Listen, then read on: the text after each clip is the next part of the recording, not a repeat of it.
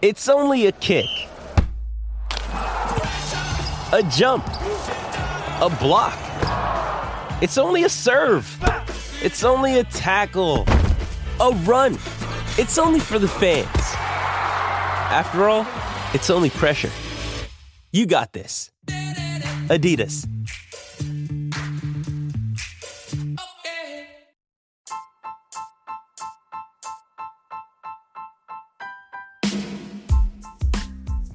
Hey there, welcome to The Tint. I'm your host, Scott Fellman, and it's time for another foray into the world of aquariums from a slightly different perspective.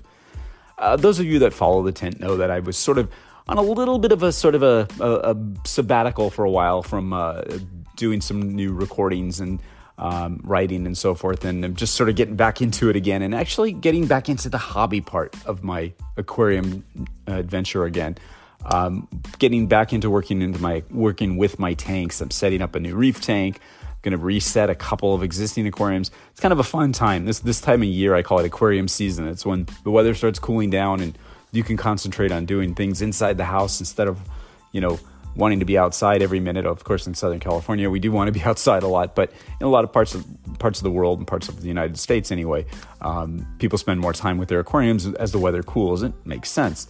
And it's a time I get excited. There's different fish availability.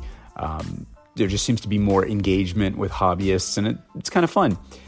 And I get to the point where I'm thinking a lot more about how I set up my aquariums and the kinds of things that I do and how the decisions I make impact the fish that live in my aquariums. I talk about water chemistry a lot. Now, I am not a chemist, as we know, or a biologist by any stretch of the imagination, but I do have a above average interest in the ecology within natural aquatic ecosystems and how we can put that into our aquariums or embrace that. And one of the things I talk about a lot is the idea of functional aesthetics. And we've talked about this many, many times over the years. It's creating an aquarium which is comprised of natural materials, assembled in such a way as to not only be aesthetically pleasing, but to enhance the aquatic environment, either chemically, biologically, or physically. So they look cool, and they're also providing some sort of other collateral benefit. Now, interestingly, I tend to stumble on stuff that reinforces this whole idea all the time. And I think it's largely because I'm pretty attuned to these kinds of little fun facts. And when I see stuff that reinforces my ideas, I'll often jump right into it. Now, not too long ago, I was perusing a killifish forum, and one of the participants was talking about some new fishes that he obtained, and one was from a genus called Epicimian, which is a weird little genus because it's a fish that falls genetically halfway between Epiplades and Aphyosemion, two very popular genera in the killifish world that actually have some interesting characteristics that they share with each other. But even more interesting to me was the discussion that ensued, talking about how difficult this fish is to spawn, that it's only found in a couple of places in the Congo, and it got me thinking. Now, even more interesting was that it was in a region known for high levels of selenium in the soil. And that's really interesting. Now, selenium is known to be nutritionally beneficial to animals and to humans at a certain concentration. I think it's 0.05 to 0.10 parts per million. It's an essential component of many enzymes and proteins, and deficiencies are known to cause diseases. One of its known health benefits for animals is that it plays a key role in immune and reproductive functions. Okay, that helps with the difficult to breed part, right? Selenium occurs in soils that are associated with sulfide minerals. It's found in plants at various concentrations, which are dictated by the pH, the moisture content, and other factors. This is some stuff I found out by researching this. So soils that contain high concentrations of selenium are found in greater concentration in plants which occur in these regions. So that's interesting. So I'm doubtful that we know the specific concentrations of selenium in many of the planted aquarium substrates out on the market. And most hobbyists aren't just throwing in, that readily available tropical Congo soil that you can pick up at just about any local fish store, right? So how would we get more selenium into our tanks when you're interested in breeding a fish that apparently needs it? Well, botanicals could be a way. Like, for example, my memory hit me, the Brazil nut or the so-called monkey pot. It's technically a fruit capsule produced by the tree Lecythis piscialis. It's native to South America, most notably the Amazon region.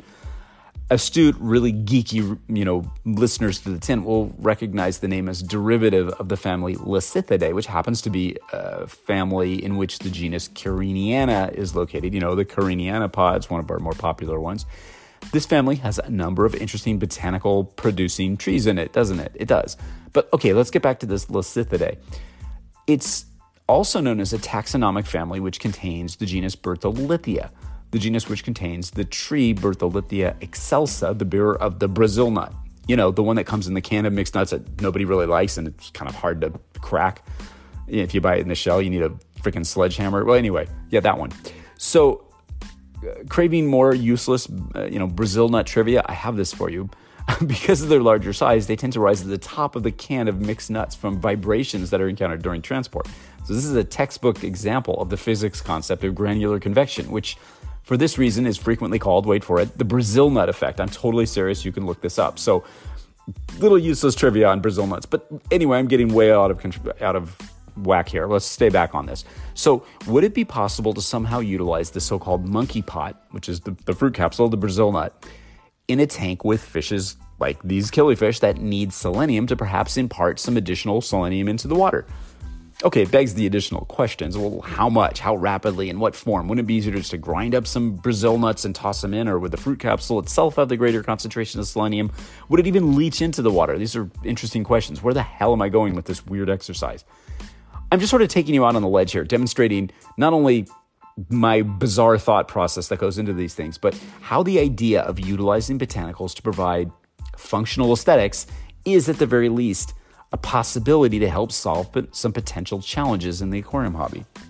Like, this is something that we've done before with catappa leaves. You've seen my numerous reviews on them and my, questioning of the alleged health benefits that they're purported to offer fishes. Some is marketing bullshit. Some is legit. So could the same assumption be made for botanical materials like the monkey pot? I think so. I think it's worth, investigating or experimenting, right? Obviously at my company, Tannin, we offer a fair amount of botanicals which find their way into tropical aquatic habitats around the world. Many come from regions where specific soil types are found. Perhaps they contain concentrations of various micronutrients or minerals which are beneficial to fishes in ways that haven't been thoroughly studied, or at least the connection between the two hasn't. We often hear from our customers how fishes seem to spawn not long after botanicals are introduced into their tank, or how they're seemingly healthier and more colorful. Or is it just the tannins, the humic substances, or other compounds found in the botanicals? There's a lot to learn here. There's so much interesting stuff that we just don't know. We have a lot of room to explore and to learn still. I think that one of the things that we're going to have to learn is that we don't have all the answers. What we're doing is still experimental. Even, decade into the serious study of botanical method aquariums, we're still in one grand sort of science experiment. It's kind of interesting though. But I think it all goes to show you that there's so many ways to interpret how to create aquatic habitats. Streams and rivers are interdependent, dynamic habitats. They're interdependent with the terrestrial environment.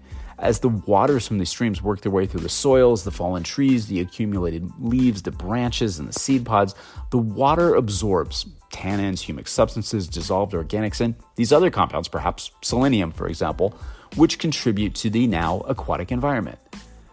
Now, in many habitats, the ones I'm obsessed with, the terrestrial habitats are seasonally inundated by significant rainfall that's common in tropical regions.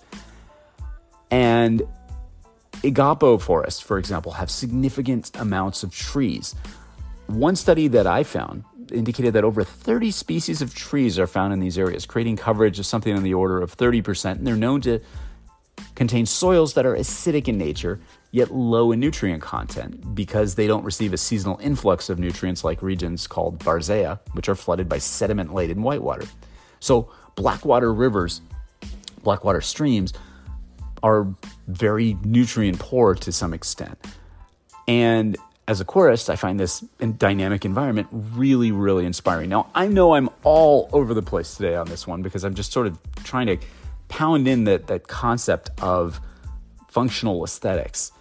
And I think it's really important to understand that the terrestrial materials that we use and the terrestrial habitats where our botanical materials come from definitely have an influence on aquatic environments seasonally when they flood.